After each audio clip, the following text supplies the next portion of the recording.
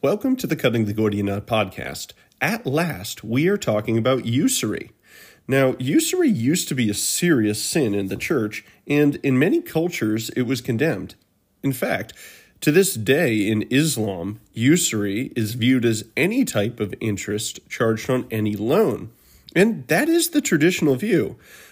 Now, a lot of Protestant critics point to the church's teaching on usury as a clear place where the church has changed, went from viewing something as a mortal sin, and you can get kicked out of the church, you can break communion, bad things happen if you do such a thing, all the way to today, where the Vatican Bank purchases bonds, which is a type of usury, right? Because now they're being paid interest.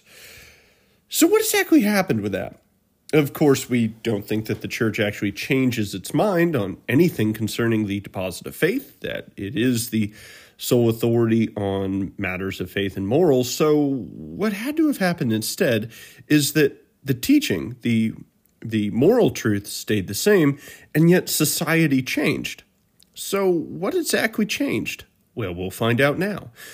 You might think that I'm going to conclude with, something like, a little bit of interest is okay, but a lot is not okay. That's the point where it becomes usurious. But no, that's not what I'm going to say at all.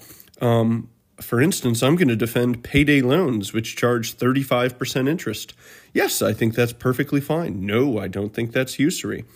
I'm going to propose a more narrow definition, and I think it's going to draw pretty heavily from what we've traditionally condemned, which, as the name usury implies, relates to the charge for use.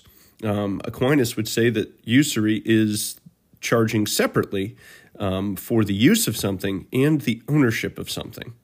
So that's the sin. You're basically double charging because there are certain things which the use implies ownership. I believe he gives the example of a bottle of wine. Or if I say, hey, you can use my wine, well, it's consumed in use. And if it's consumed in use, then it implies the ownership to use it. It's not like if you rent a tractor, which you don't just return and say, hey, thanks for renting me the tractor. It's all gone now. But you would with wine. More on that later. I want to jump right into an article. It's one of my favorites, actually. It doesn't entirely relate to usury. It covers all sorts of wonderful things. It's an IMF working paper, and it's called The Chicago Plan Revisited. So this is actually about fractional versus full reserve lending, and it puts forward the Chicago Plan, which is a form of full reserve banking. At some point, I plan to do an episode comparing full reserve to fractional reserve to free banking, but that is not this episode. Nevertheless, I want to read a little bit what they've written. That's a bit of I think this comes at the beginning of their paper, and I find it interesting that they took a more historical approach. So let me just read this, and they offer two forms of usury, and we're going to pull from those. Without any further ado, the historical debate concerning the nature and control of money is the subject of Zarnell, 2002, a masterful work that traces this debate back to ancient Mesopotamia, Greece, and Rome. Like Graeber in 2011, he shows that private issuance of money has repeatedly led to major societal problems throughout the recorded history due to the usury associated with private debts. Zerda does not adopt the common but simplistic definition of usury as the charging of quote-unquote excess interest, but rather as taking something from nothing through the calculated misuse of a nation's money system for private gain. Historically, this has taken two forms. The first form of usury is the private appropriation of the convenience yield of a society's money. And don't worry, we'll explain this further. Private money has to be borrowed into existence at a positive interest rate, while the holders of that money, due to the non-pecuniary benefits of its liquidity, are content to receive no or very low interest. Therefore, while part of the interest difference between lending rates and rates on money is due to a lending risk premium, another large part is due to the benefits of the liquidity services of money. This difference is privately appropriated by the small group that owns the privilege to privately create money. This is a privilege that, due to its enormous benefits, is often originally acquired as a result of intense rent-seeking behavior.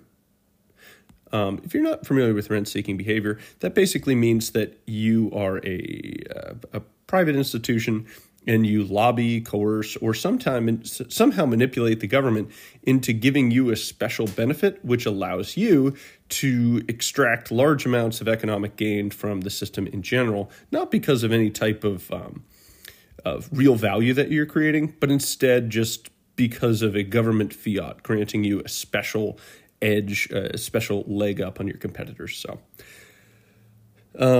Zarda in 2002 documents this with multiple historical episodes, and maybe you can use this paper to link back to that paper, and you might get even more details.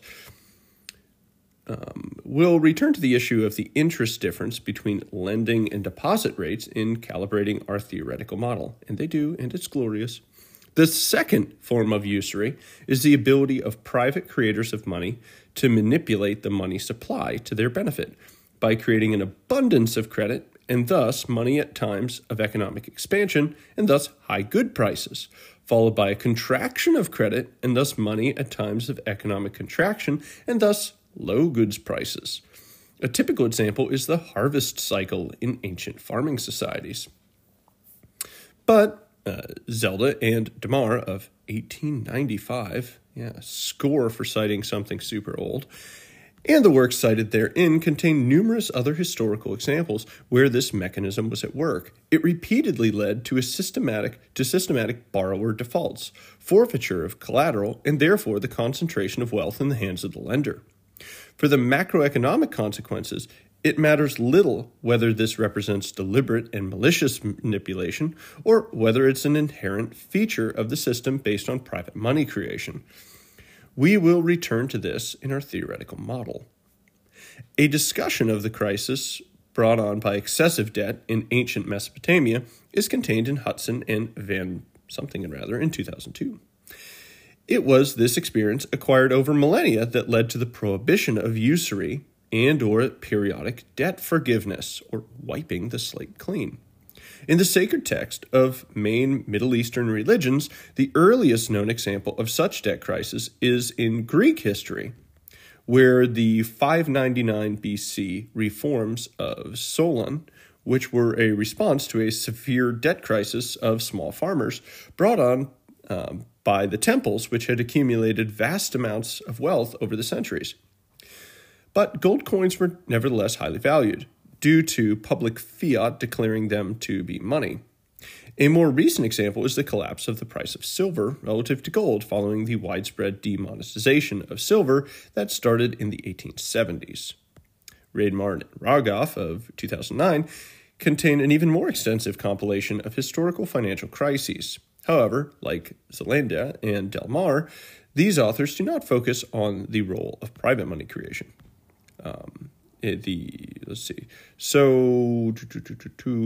Charging of interest on coinage by a wealthy oligarchy is extremely illuminating to realize that Solon's reforms at this very early time already contain many elements of what Henry Simmons, of his 1948 paper, would represent a principal proponent of the Chicago Plan. Sometimes these papers are kind of strangely written. But that's okay. We're reading them nonetheless. They're good stuff. I'll try to finish up this part for you. Then we'll unpack a little bit about what we read. So hang tight, listeners. Where on earth was I? Okay, A principal component of the Chicago Plan would later refer to as the Financial Good Society. First, there are widespread debt cancellation and the restitution of lands that have been seized by creditors. Second, agricultural communities were monetized by setting official monetary price floors for them. Because the source of loan repayments for agricultural debtors was the output of these commodities, this turned debt finance into something closer to equity finance. Third, Solon provided much more plentiful government-issued debt-free coinage that reduced the need for private debts. And Solon's reforms were so successful that 150 years later, the early Roman Republic sent a delegation to Greece to study them. They became the foundation of the Roman monetary system from 454 BC until the time of the Punic Wars. It is also at this time that a link was established between these ancient understandings of money and more modern interpretations. This happens through the teachings of Aristotle that were to have such a crucial influence on early Western thought in ethics and many other things. They mention ethics. Aristotle clearly states the state institutional theory of money and rejects any commodity-based or trading concept of money by saying, quote, "Money exists not by nature, but by law." The dialogues of Plato contain similar views. This insight was reflected in many monetary systems of the time, which, contrary to a popular prejudice among modern monetary historians, were based on, listen to this part, they're actually based on state-backed fiat currencies rather than commodity monies. Examples include the extremely successful Spartan system, they do mention that, introduced by Lycurgus, funny names back then, which was based on iron discs of low intrinsic value. The 390 to 350 BC Athenian system based on copper, and most importantly, the early Roman system from 700 all the way up to 150 BC, which was based on bronze tablets and later coins whose material value was far below the face value. Many historians have partly attributed the eventual collapse of the Roman Republic to the emergence of a plutocracy that accumulated immense private wealth at the expense of the general citizenry. Their ascendance was facilitated by the introduction of privately controlled silver money and later gold money at prices that far exceeded their earlier commodity value prices. During the emergency period of the Punic Wars, with the collapse of Rome, much of the ancient monetary knowledge and experience was lost in the West, but the teaching of Aristotle remained important, and through their influence on the scholastics, including St. Thomas Aquinas. I love that this economic article not only references Aristotle, but Plato and Thomas Aquinas. That's simply fantastic. So, all right, a lot to unpack there. I'm going to add a few more things. They mention that in order to deal with the harvest cycle and the debt deflation, which causes collapses in the supply of money, et cetera, they have cancellation of debt. Well, what is kind of referencing, and I think it does later, is the Hebrew system that you'll find in the Old Testament, where they had Jubilee years where they canceled debts. This is why that was kind of a Band-Aid way of dealing with the private accumulation of lands in the hands of people who had the privileged position to issue currency. Now, the person was Solon. I thought it was Pericles, but anyways, Solon issued some reforms in Greece to deal with similar things, and you know what? I'm pretty sure Pericles also did some reforms. His were centered around crop prices, all to deal with the same general issue. So now let's get to the part that I wrote. This is from an email I was going back and forth with somebody who pointed out that usury is the consumed in use definition, which I will get to. Okay, and here's what I wrote. I know this is a slightly lazy episode because I'm reading a bunch of things, but this is one such day where I have things to do this morning. But I will not neglect you, the listener. You will get an episode, and I think this is a good one.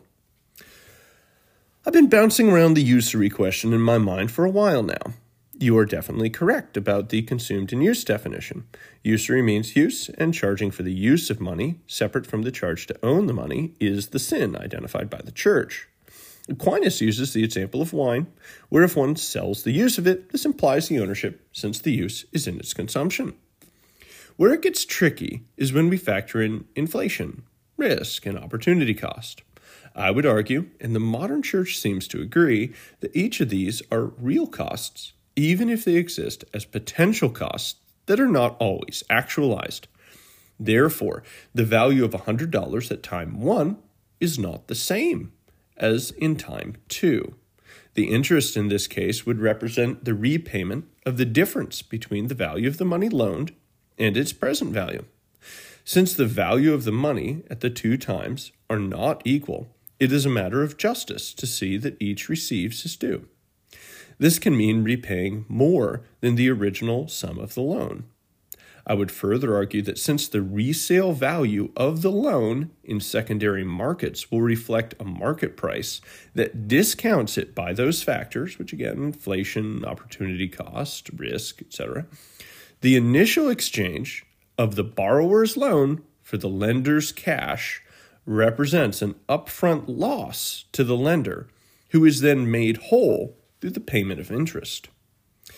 The second definition the first definition in the previous email states that there is something in addition to the original three factors motivating interest. Remember, those are risk, opportunity cost, and inflation. This convenience yield is deemed usury because it is not linked to the repayment of the difference between the money's time one and time two value. Instead, it harvests an unjust profit from a cash-constrained economy's efforts in creating real economic value. Historically, a case like this could come about around harvest when individuals have a vast amount of a single perishable good to trade. Individual barter would be impossible. Retail sale would be extraordinarily difficult. What is needed is the liquidity for large-scale purchases and sales. This is where usury came in. They sent out the needed liquidity for the sole purpose of facilitating exchange in a cash-constrained economy.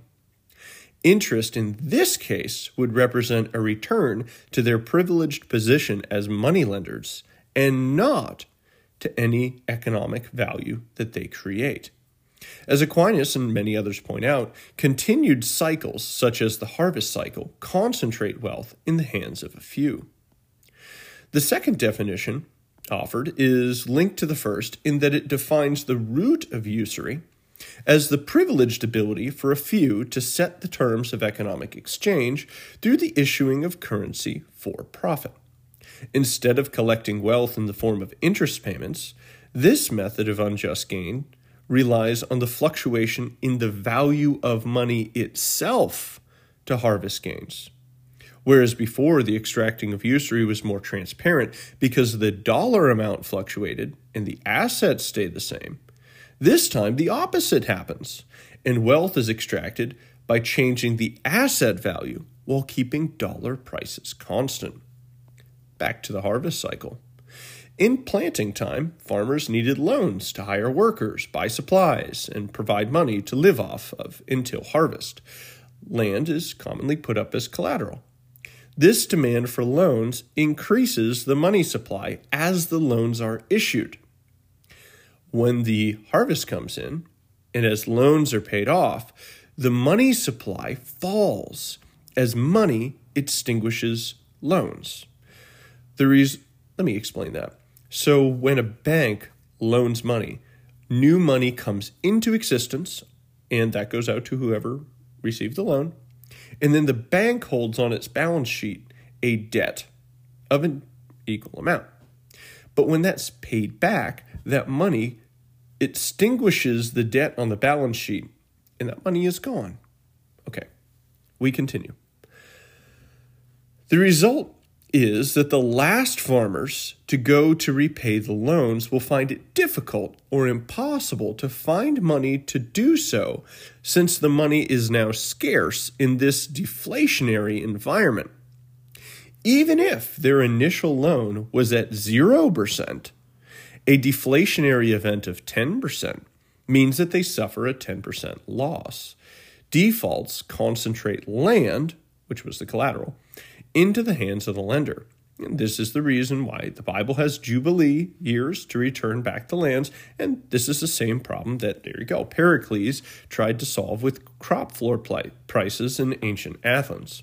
All this to say, usury in this scenario is by moving inflation and deflation rates to make loans appear cheap and become usurious at the point of repayment. Here's a modern example. I would say that the Federal Reserve's lending during the financial crisis at interest for the purpose of providing liquidity at a time of debt deflation is usury. Another example would be during the mortgage crisis when banks, having massively increased the money supply, begin foreclosing on homes as the money supply declines. This creates a cycle where increasing defaults further deflate the money supply and cause further defaults. All the while, the underlying asset of the house is collected by the bank. Now, this is not to say that the financial crisis was the bank's fault. I would say this lands almost entirely on the government, as per usual. All right. Now, I go on a little bit. What I'm still seeking to figure out is whether signage revenue is a type of or a relative of usury. Signage revenue being the gains on the first use of new currency. In our current system, this benefit is about 15% paid to the government and 85% to the bank. I'll add that at the time that I wrote this was before a lot of the Dodd-Frank reforms kicked into high gear, and that's actually changed. So signage revenue is the benefit of first use of currency. So remember, the banks actually create money. So when you get a loan, they loan money into existence. So all of the economy has prices which reflect being denominated by a given amount of money in the total system. But when new money comes into the system, then the market does not, quote unquote, know that yet. And you're able to scoop up assets at a relatively low rate because the prices are adjusted for, say, $10 trillion in existence. But hey, you just loaned another trillion, so you're actually getting everything at a 10% discount.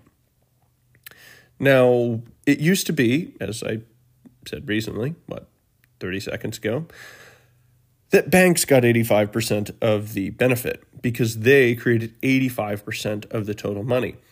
But since they've been restricted in their lending by silly rules and things, that has caused the Federal Reserve to take up that role. And by the way, you hear economists commonly saying, where was it the period of lost inflation? Now, don't get me wrong, it's come back with a vengeance recently, but that's most of the answer to the question. We see the government printed money like its hair was on fire, and yet we didn't have inflation for a very long time. Well, that's mostly because that new money creation by the Federal Reserve was actually offsetting the drop in money creation in the private sector because we basically muzzled the banks and we stopped their private money creation. I'll add that that's a really dumb idea because when the government creates new money, it's not because of any economic signal.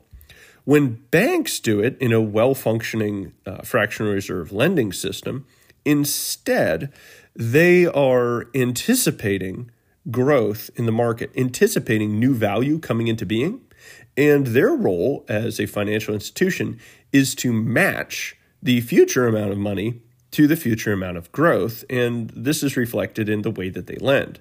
So it's true that a developer who comes to a bank and wants to build a $10 million development hasn't created it yet, but value will be created upon its completion. So the debt is issued. The new currency comes into existence such that he can then organize the land, labor, and capital with the use of this money to bring this new thing into existence, at which point it becomes the asset which backs the loan. And now, since we have more value in the system, we needed that new money in the system. And look at that, because it matched the loan, that's exactly what we have. Okie dokie. There you go. You know everything about usury. All right, maybe you don't, but you know more about usury, hopefully. Let's just recap a few things. Interest isn't bad. Not at all. I identified 3 factors which need to be taken account in the order of justice. If you make a loan for $100 and you're in the US right now with, 8.5% quote unquote inflation. And by the way, that's inflation which takes out the rise in energy cost and I think the rise in food off the top of my head. Yeah. Which are soaring. So the real inflation is, let's say, 12%. Well, your $100 today is not the same as $100 in 1 year at 12% inflation. So it's not in the order of justice to pay back the dollar amount of a loan if those dollars themselves have been devalued. What we ought to do is pay back value for value, and dollars are just a way of trying to keep track of that. They don't have any real value in and of themselves, particularly when we've moved away from commodity-based money, which, by the way, was a good idea. I'm not a fan of commodity-based money for many reasons, which deserve covering in a different podcast. So, yes, I would say it's in the order of justice to have loans. If we stopped it in the current economic system, this would hurt people a lot. And as usual, when we screw with a well-functioning free market, which is properly regulated according to just principles, when we do that, the people who will get hurt the most are the poor. Absolutely guarantee that. Now, why don't we have a harvest cycle anymore? Why don't we have like this underlying problem anymore? Well, that's pretty easy because we have a relatively even amount of economic output through the year. So there's not like a temporal sequence of massive lending followed by the massive repayment of loans. And that's just because we've moved from an agrarian to an industrial to now, if anything, a post-industrial economy. And this problem has kind of gone away. So recall we have usury in the first way, which is the convenience yield of money.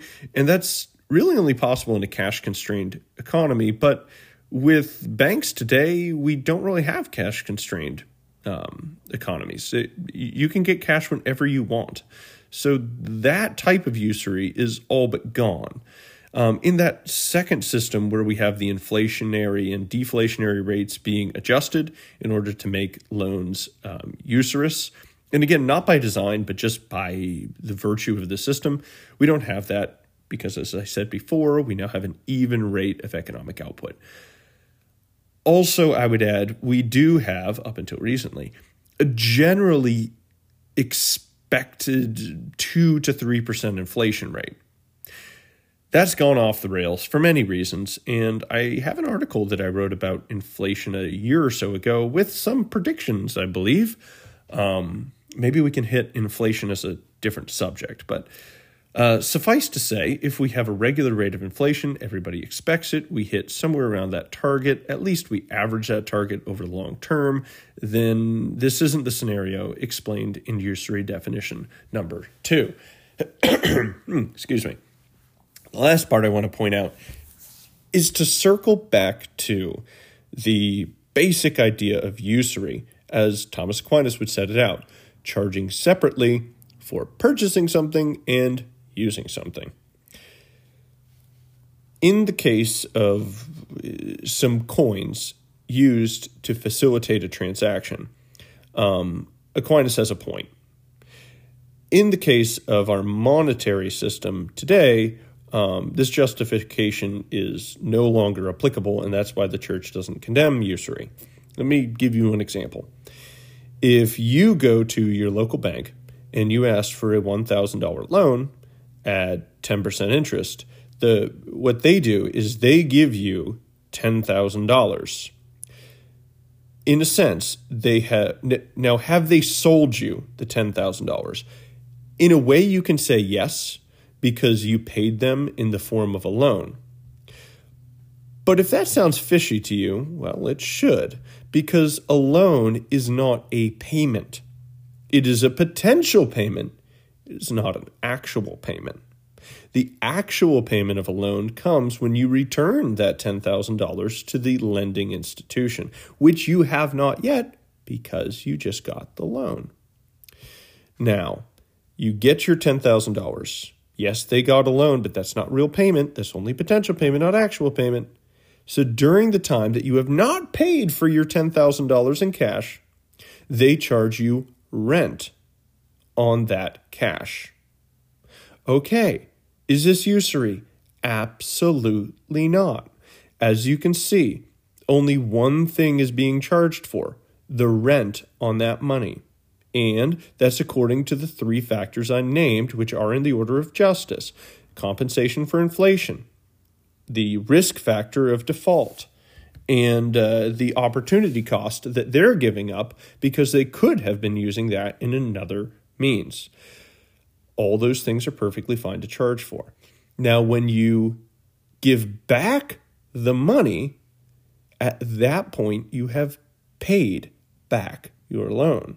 So they gave you $10,000, and at the end of the loan, you have given them $10,000.